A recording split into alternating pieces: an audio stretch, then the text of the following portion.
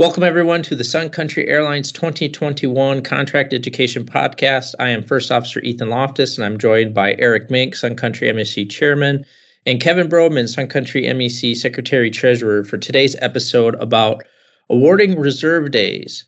For those following along, today's episode discusses Section 25, Paragraph I.1.g, awarding reserve days from the LOA 21-09. So guys, I see there's a reserve day in open time. Can I, as a regular pilot, pick that up? Yeah, thanks, Ethan.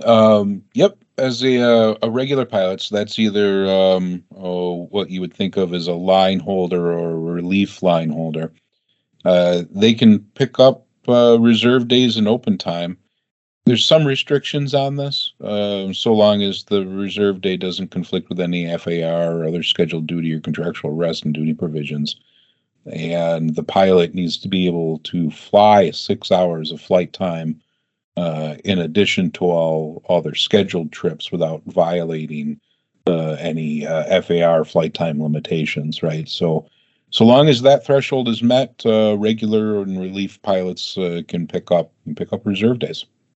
That's great. It'd be a nice way to supplement any income anybody's looking for. And then if I'm sitting there on an off day and I see those reserve days sitting in open time, can I expect to receive a junior assignment call for those?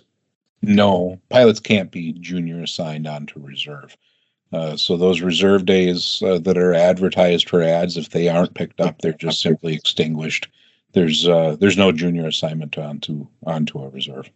Well, that sounds great. As always, if any of you have any questions, please reach out to a P2P volunteer with the red lanyard, a contract compliance committee volunteer, member of the MEC, or don't forget, you can always file a DART. Thanks again, and thanks for listening.